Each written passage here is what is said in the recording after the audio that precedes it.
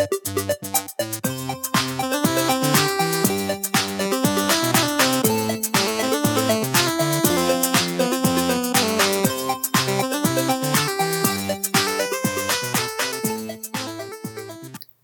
this episode of Game Dev Hideout, Chris and Daniel speak with Ularis Badler, the game dev behind Archrebel. Archrebel is one of those games that Chris and I really appreciate because it's nice to see old games get spiritual sequels, especially when the studio doesn't seem like they're going to be making a sequel anytime soon. Ularis Badler was great to talk to, and I learned a lot. We hope you enjoy this interview.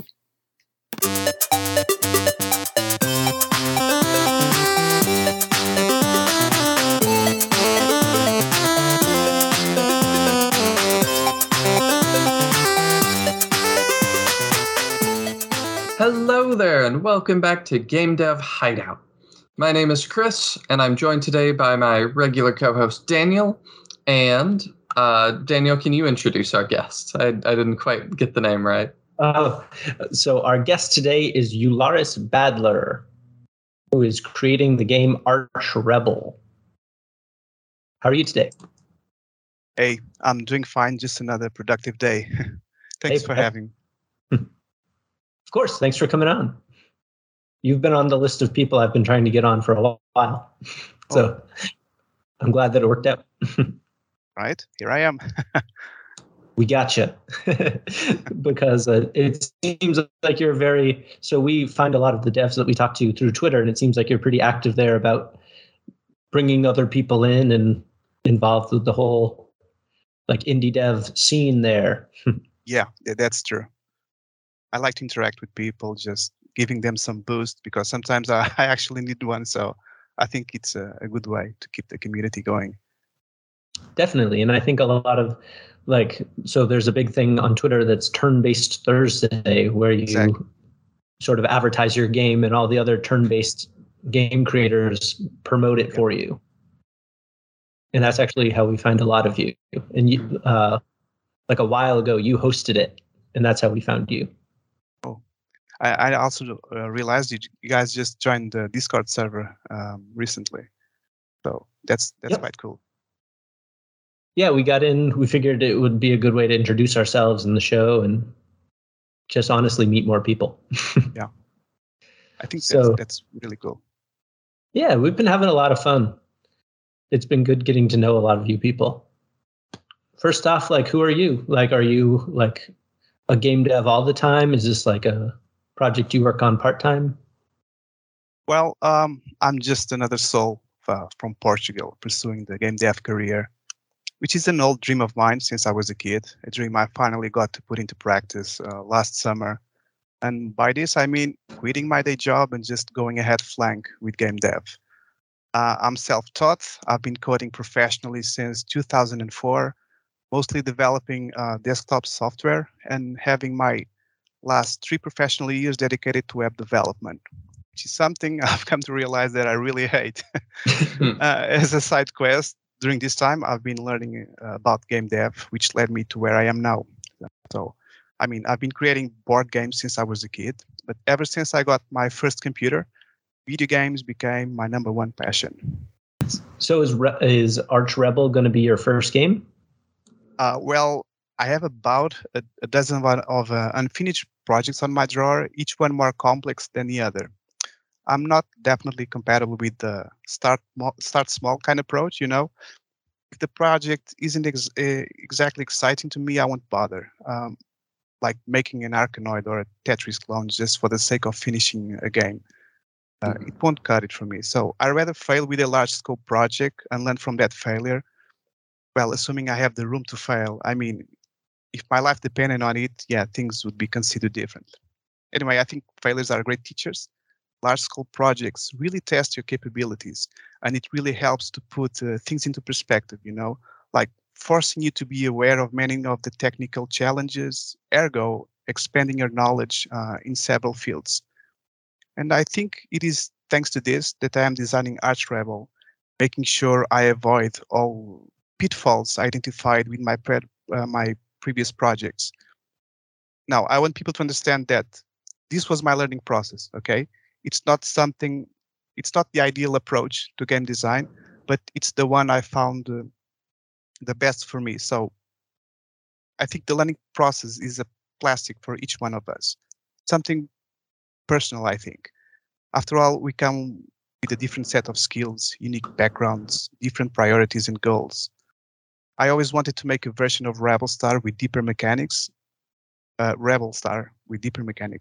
and this was the path I felt appropriated to me to reach that goal.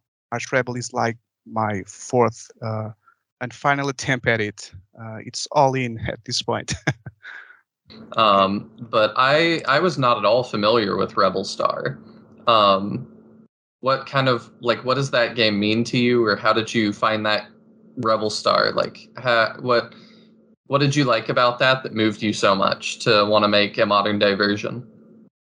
Well, it was a game that I used to play a lot on my first computer, the ZX Spectrum.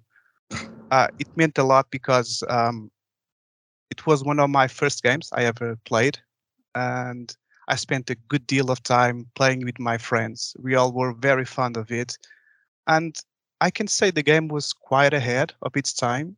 I mean, it had a moral system, it had a wooden system, a large scrollable map. I mean, it was amazing. You could pick up items, drop items, carry dead bodies from one side to another. So it was really detailed, and that made an impression on me. So I spent countless time of my youth just playing the damn game. So I just knew in some point in my life I had to make a remake about it. That's why you actually see Rebel on the Archrebel on the game itself. It's some kind of tribute, you know. I did kind of guess that. And I see too that there's 3 Rebel Star games. There's Rebel Star 2, and Rebel Star Raiders. Which one of those was your favorite? Rebel Star 1, just called the Rebel Star. Yeah, Rebel Star 2 was pretty much the first one, but with an aliens theme, you know, the movie Aliens. Yeah. Oh yeah, really? Yeah, with the aliens, and you actually have characters like Hudson, Ripley, and all that. But the one was far more popular because it had its own unique setting, and the map itself was far less confused. And I think that's why people prefer the first one more in general. And that's the one I actually play. Curious thing, I only knew about Rebel Star 2 after 2000s, I guess. I wasn't aware. They actually had a sequel. But yeah, my game pretty much just grabs the first Rebel Star and basically just starts from there, using the same premise and the same aesthetics. I would say the same world setting. What interests you about game design? It's all about satiating my creative needs.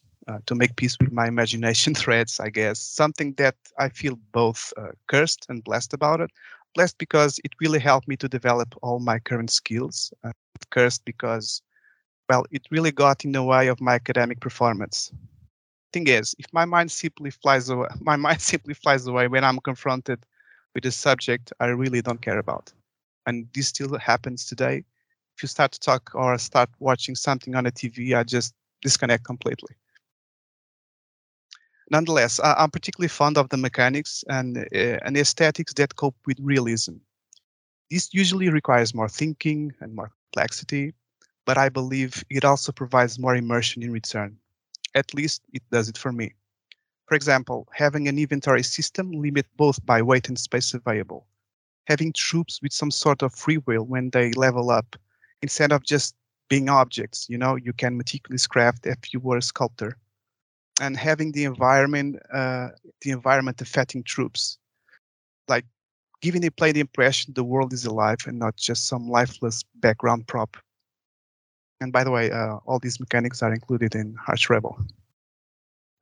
Nonetheless, it all comes down to the project scope and premise. My favorite RPG game ever, Gothic 2, really dismisses these mechanics, but it compensates with a juicy world focused on exploration, bearing a dynamic storyline with permanent consequences according to your actions. In sum, there are several ways to add realism to a game. and several ways to exploit the game's immersion level to help players connect with it. As for aesthetics, I think it all comes down to one thing. Does it look as something that makes sense and plausible enough to be used in real life, regardless of the world setting? Like, for example, if you have a spaceship designed to travel only in space, having wings makes zero sense. So it's a lot about realism for you. Yes, for as long it doesn't gets in the way of gameplay, I have to balance the both, because too much realism can really destroy the gameplay and the fun factor. Yes, it can. Yes, it can. So we're not going to have to be like managing food and things like that, or breathing. No. You know, I have some more games planned for the Archrebel universe. One of them will be a survival game where you actually have to manage food and the survival aspect. But it's a complete beast, a completely different beast. So, but yeah, here you just have to focus on strategy and tactics. That's my main point. Mm-hmm. So what's sort of the main story points of Archrebel? Well, as for the plot, Archrebel is set on a distant future where the colonization of exoplanets is becoming mainstream. The story unfolds on an exoplanet called Capricorn B, with a group of characters which are controlled by the player, arriving to the planet's recently established settlement to start a new life there. However, once they arrive to Capricorn B, things go south, and they are now forced to fight for survival against an hostile force that seized control of said settlement in secrecy. Just note, story-wise, nothing is set on stone yet, so the promise can still change. The story is something I'm leaving for last. Actually makes a lot of sense. I hadn't really thought about it, but it really makes a lot of sense to get your mechanics right before you start making characters doing things. So yeah. Once I figure out all the mechanics, I can use them to craft and somehow infuse them into the story itself. Because then you're not building a story you can't follow through on because you can't get the mechanics to work right. That's good. That's good. I learned something. I've learned that mistake. I bet a lot of devs learn that the hard way. Yeah. I mean, one thing about being an indie game dev, I think you have room just to fail, you know. When you have a job and just working as a hobby, you can experiment with stuff and just, being willing to fail. A large studio cannot afford to do that. That's why you see more originality with the game dev, I think, with the indie game dev. Mm-hmm. I think it's for a lot of reasons, though. I think that it's also that when you have a team of, maybe 50 to 100 people, and the people that are leading that team are kind of the suits behind the desk, it kind of incentivizes making much more safe decisions and not experimenting quite so much as when you're a single person and it's an art project, and you can really let your individuality come through. And absolutely, totally agree with that. It's a decision you make, and it mostly affects only you. But, yeah, for sure. You definitely live and die by your own work. Exactly. If more people work to me, and if somehow they depended on it, my decisions would have to be weighted differently. That's for sure. Mm-hmm.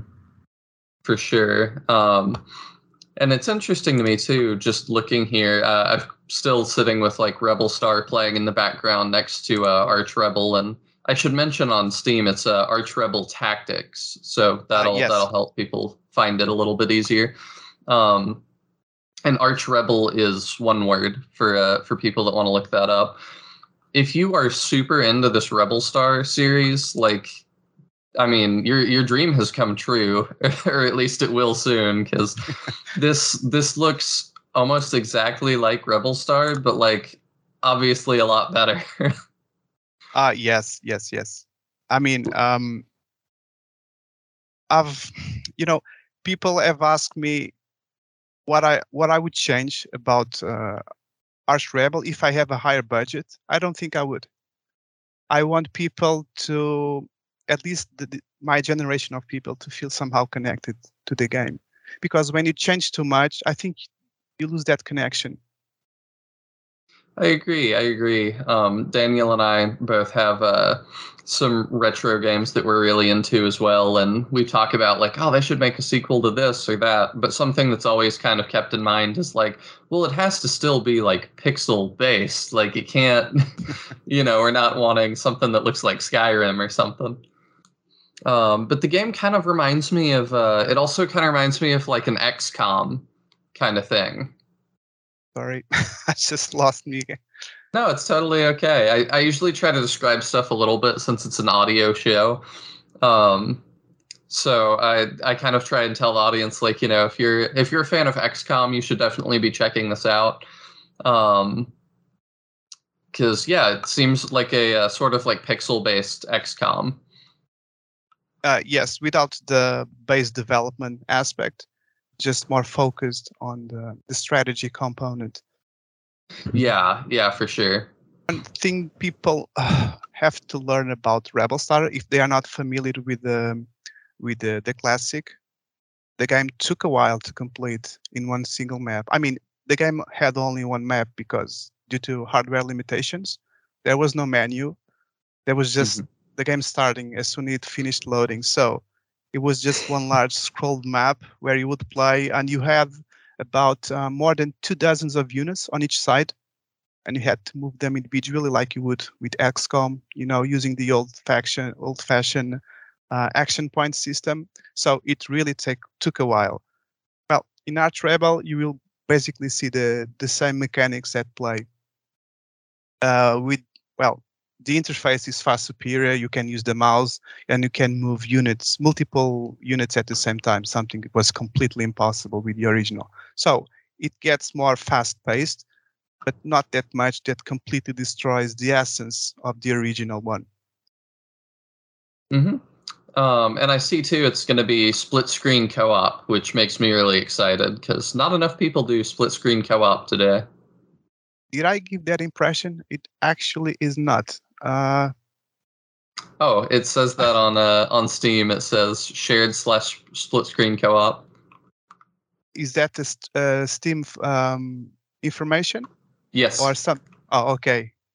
Perhaps I tagged the wrong option, because the idea is that you can play locally, but not with the split screen. Like we did in the past. We had one computer. I would play, then my friend would wait, and then he would come, take control of the computer, and just resume playing his turn. So perhaps Steam, is interpreting. That is what I thought. That's what I thought that meant. Because But people, some of our younger viewers might not even know about stuff like that. Sure. It's good to highlight that. Yeah, we didn't used to have like multiple controllers and stuff. It was your turn to sit at the computer or my turn to sit at the computer, and that's how it worked. I mean, it took 2 minutes to load 48 kilobytes of RAM of information. Now can download thousands in a second. So, and from across the other side of the world. So that's a big step and a big change.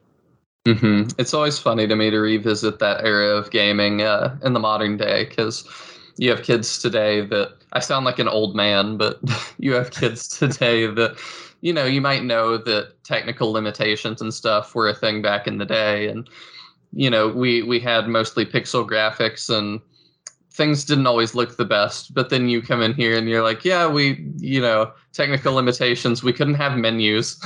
It's like, what? Yeah, the whole memory of that game went to the map itself and features and mechanics, and they had to drop the menu, which is incredible.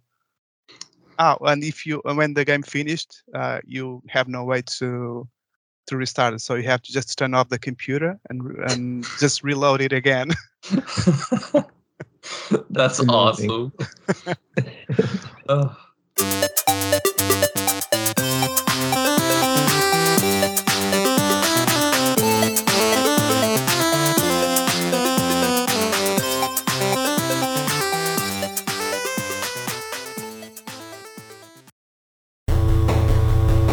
Hey, you. Come over here. Who, me? Yeah, you. Okay. Hey, Do you like Zelda?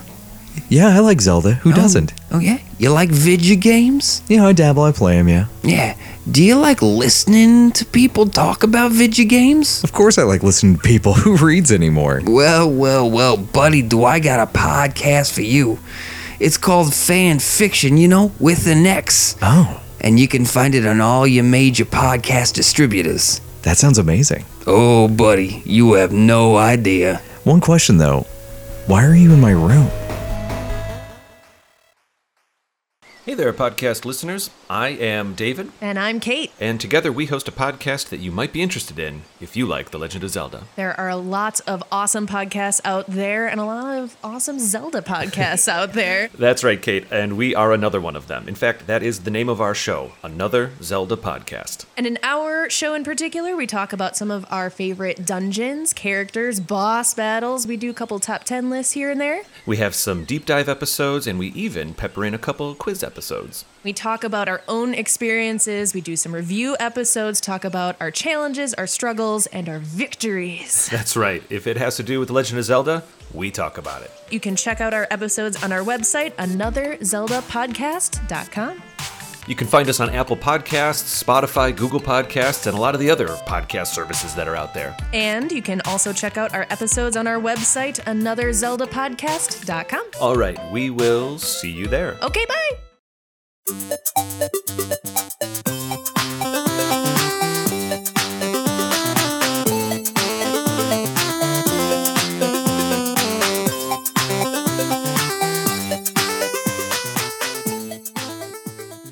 So for Archrebel Tactics, is it going to be like a campaign, or is it going to be just the one map as well?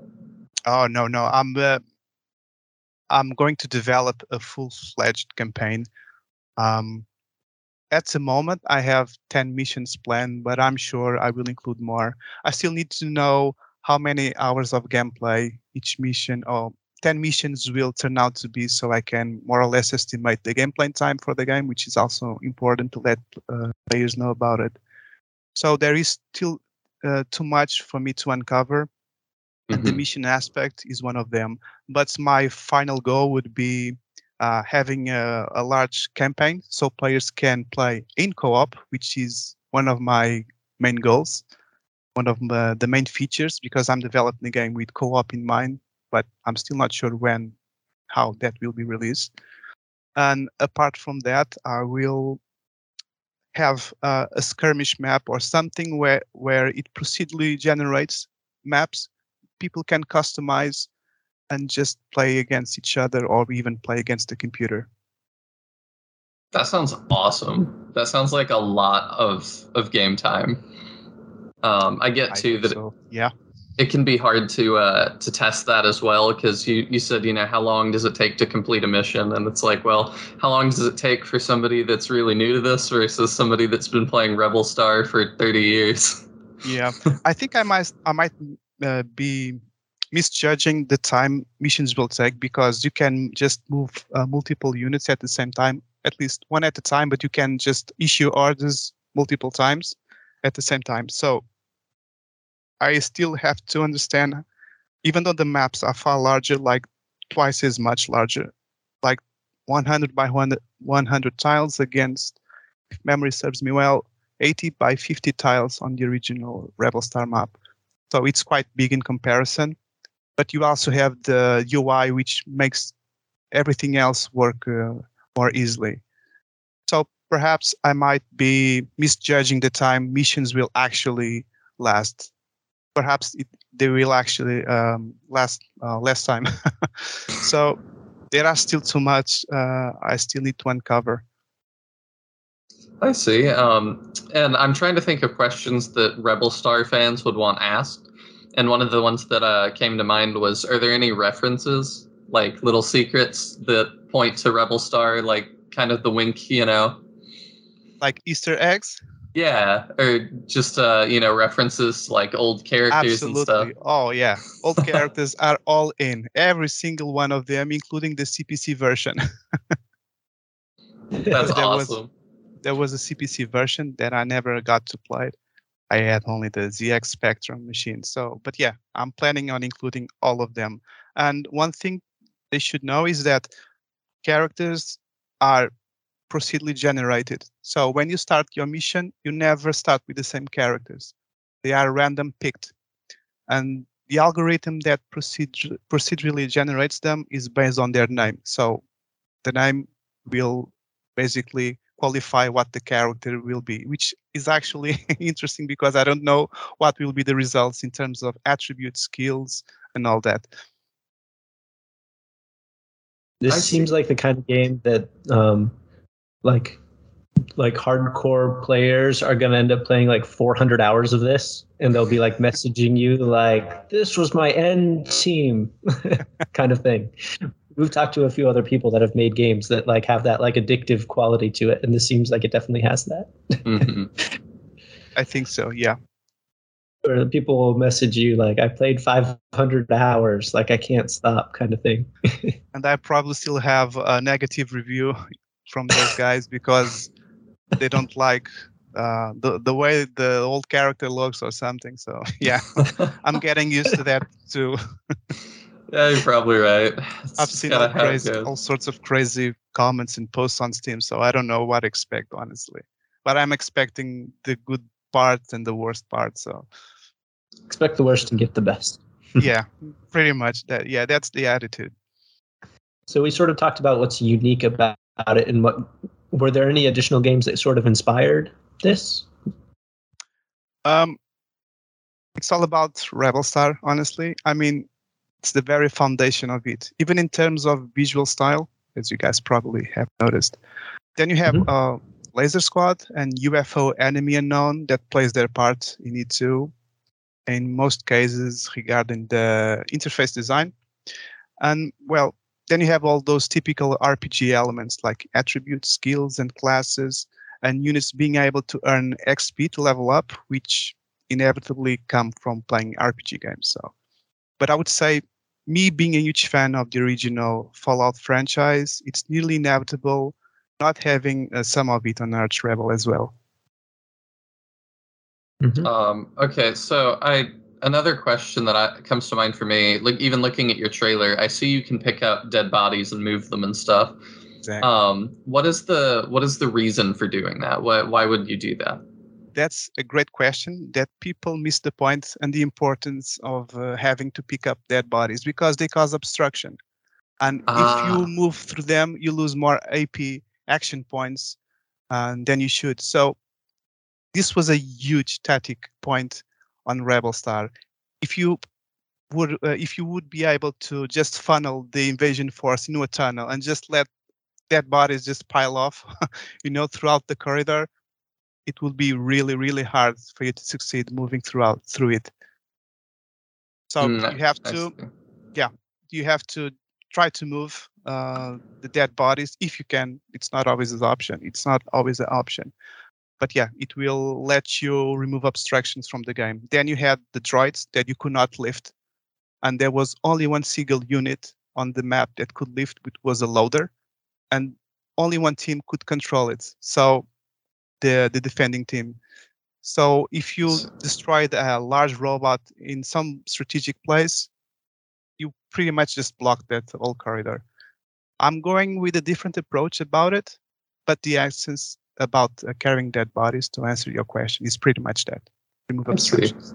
To me, that's funny that can be a strategic thing. Like, oh no, Larry got shot. All right, move him in the way. He's part of the wall now. Thanks for the help, Larry, even in death. That's kind of funny, but it's kind of sad.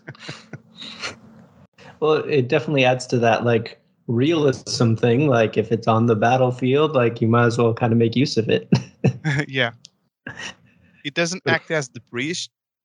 That's something that you could use for defense, like hiding behind. It won't act like that, at least for now. It's something I perhaps could include in the future.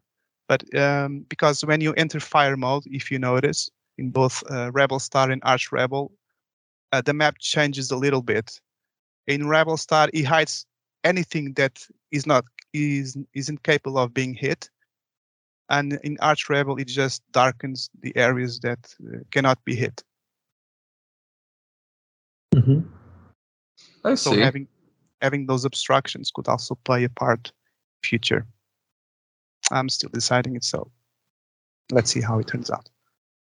I'm just still really excited for Rebel Star fans because, like, there's so many like old games I love so much that have never and may never get a sequel, or even a really good spiritual successor. But looking at this, I'm just like, Rebel Star fans are definitely in for a treat. Like, I really can't imagine anything better than this.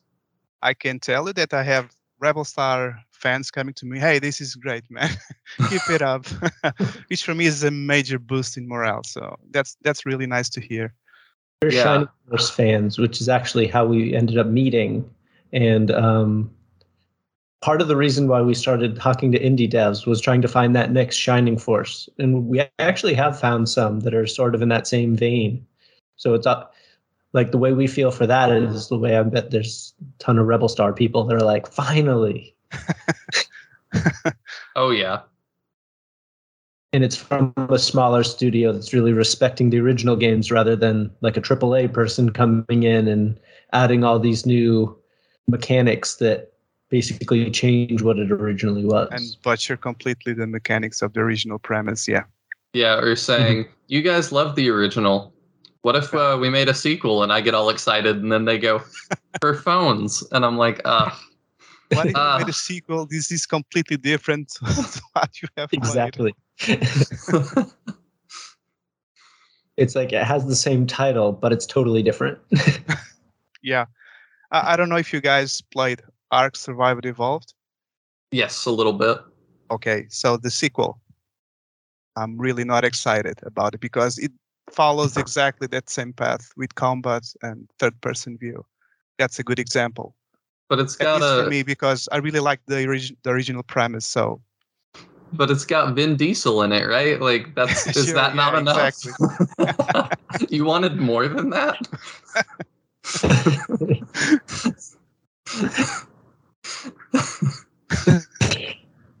It's different, Well, but I don't didn't- worry. Vin Diesel is there. Oh, okay, that makes it then okay. Saying I am Groot in it, but still. Is that not your plan for Archrebel Tactics 2? It's not going to be a third-person shooter game with Chuck Norris. A text adventure game. A text adventure game. There's your April Fool's Day update right there. So, oh, go ahead. No, I was just laughing. So, do you have any sort of like anticipated like release date or just somewhere down the road? Well, I'm putting an effort to have a demo viable by the end of this year, but it isn't certain at this point. I have to try. I'll try to have something playable, even if it's just a proof of concept. Still, I'm making no promises. I'm totally against releasing something unpolished and problematic. This includes demos and early access releases. It would be a mistake for me to release something lacking proper quality. It is my job to release a quality product to make sure players don't get frustrated out of technical issues and bugs. I mean, I'm a player as well, so that's something I really value. And I would imagine that if you release like a lackluster trailer, you're going to have to work twice as hard to kind of regain the people that you lost. And you know about the trailer, the one you have currently on Steam, it just represents like 20% of the game. The whole landscape will be redesigned because it is an alien planet, so the vegetation will all change. There will be, I'm planning a massive creatures you will have to play against. I won't spoil the plot, but creatures will have critical play in it. And by the time I made that trailer, there was no AI, there was no sound. So I was kind of, I was a bit afraid that it would fail to represent what the game is, but traction has been positive, at least the first impression, which is great for me. So yeah, I mean, I can definitely see why. I also realized we didn't talk about, are you building this on an already existing engine, or is this your own creation? I'm using Unity. Okay. This is the first game I'm developing with Unity, and honestly, this is something I should have done long ago. All my previous projects, I developed my own engines. I did learn a lot with them. It's not knowledge or something I regret doing, which is not. But it's just far more productive to use an existing engine. Sure, there is a learning curve. Well, that's how things go. But I should have done it quite sooner, honestly. I see. Yeah, that definitely makes sense. So is Steam and Twitter sort of the best way to find out more about Archrebel tactics? You can check out the game's website, which is archrebelgame.com, which is a blogger. It's nothing fancy, just some place where you can actually get relevant information. But I would say that using Twitter would be the best way for you to follow me and to keep up to date with all my development posts, because you just need to search them by hashtag Archrebel, and you have access to everything I write about Archrebel. This is something I would appreciate people to do more often also with their projects, because sometimes I have to dig with meters and meters of scrolling just to get that one development update among many other personal posts and retweets of other devs, which I actually upload. But yeah, you can just use the tag. Even if you're just following, just use the tag and you will stay up to date with the game's development. Mm-hmm. See. Do you have a Discord or anything like that? Not yet. My attention is going all to Turn-Based Thursday, which I'm now part of the core team. So I'm just having that own channel to commune with the people and just help the community as I develop on Archrebel. I will have, once I have a demo, everything changes. There are many things I will start doing, which I am not at the moment. Okay, so that sounds like it's probably the best way for people to support you too, like following you on Twitter, checking out the hashtag Archrebel. Yeah, I would say that, well, I've been putting money aside for several years now, avoiding spending money on vacations and other non-essential expenses. So I'm doing all by myself. So all the money I've saved this far is just to keep me afloat. And I would say that spreading the word of Archrebel would be the most efficient way of supporting it. That's all I need. That's pretty much the best the project can ask for. Great. I see. And once again, that Twitter handle is at @ubadler. Capital U BADLER. So if you're listening and you're like, man, this sounds really cool, definitely head over to his Twitter and check that out, because I'm looking at it right now and there's lots and lots of development updates and more video and stuff. So you can definitely follow the project really well this way. Mm-hmm. Every time I have something that is visually significant, I just make sure that I let people know about it. Sometimes I spend a week without actually updating anything because changes are happening internally. So me showing code wouldn't be that appealing. Yeah. Well, the internet's a large place. There would be somebody like, oh, he added another 1 and 0 there. He moved the line to the bottom. All right. Well, we try to not keep people for too long, but did you have any final things about the game before we wrap up? Not exactly about the game, but if you allow me, I would just like to leave a shout out to all creators out there. That's fine with you? Yeah, of course. All right. I just want to leave a shout out to all creators out there, regardless of their craft. Just keep creating. Don't take failures as a dead end. Keep pressing forward. I mean, if you really put your soul into it, there is an outstanding chance you will succeed. Even this week, I struggled with the Archrebel's weapons redesign from modern kinetic to energy-looking weapons. I had to try it multiple times till I was pleased with the results. Failing is part of the creation process. That's all I have to say. It can definitely be, you can definitely get discouraged as an indie dev. I know. Yeah. It's when you get overwhelmed, and especially when projects take too long. I mean, when they pass the barrier 1 year, 2 years, it's really, really hard to stay motivated. And sometimes I see those tweets of people just, I don't feel like doing this anymore. I just don't have the stamina. I recently just have a breakdown like that. So people just boost me on morale, and it was awesome. I really appreciate that. So I try to retribute the favor.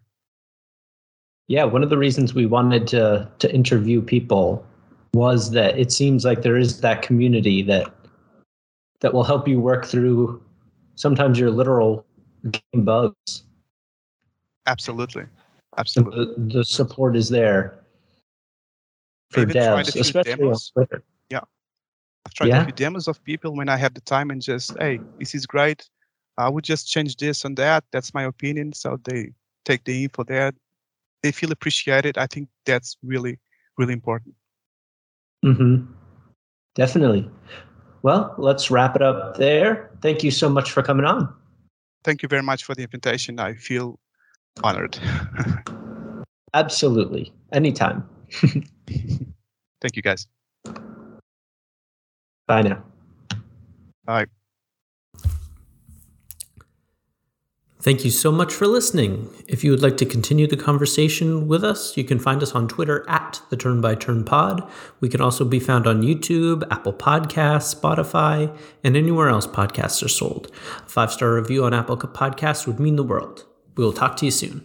Bye.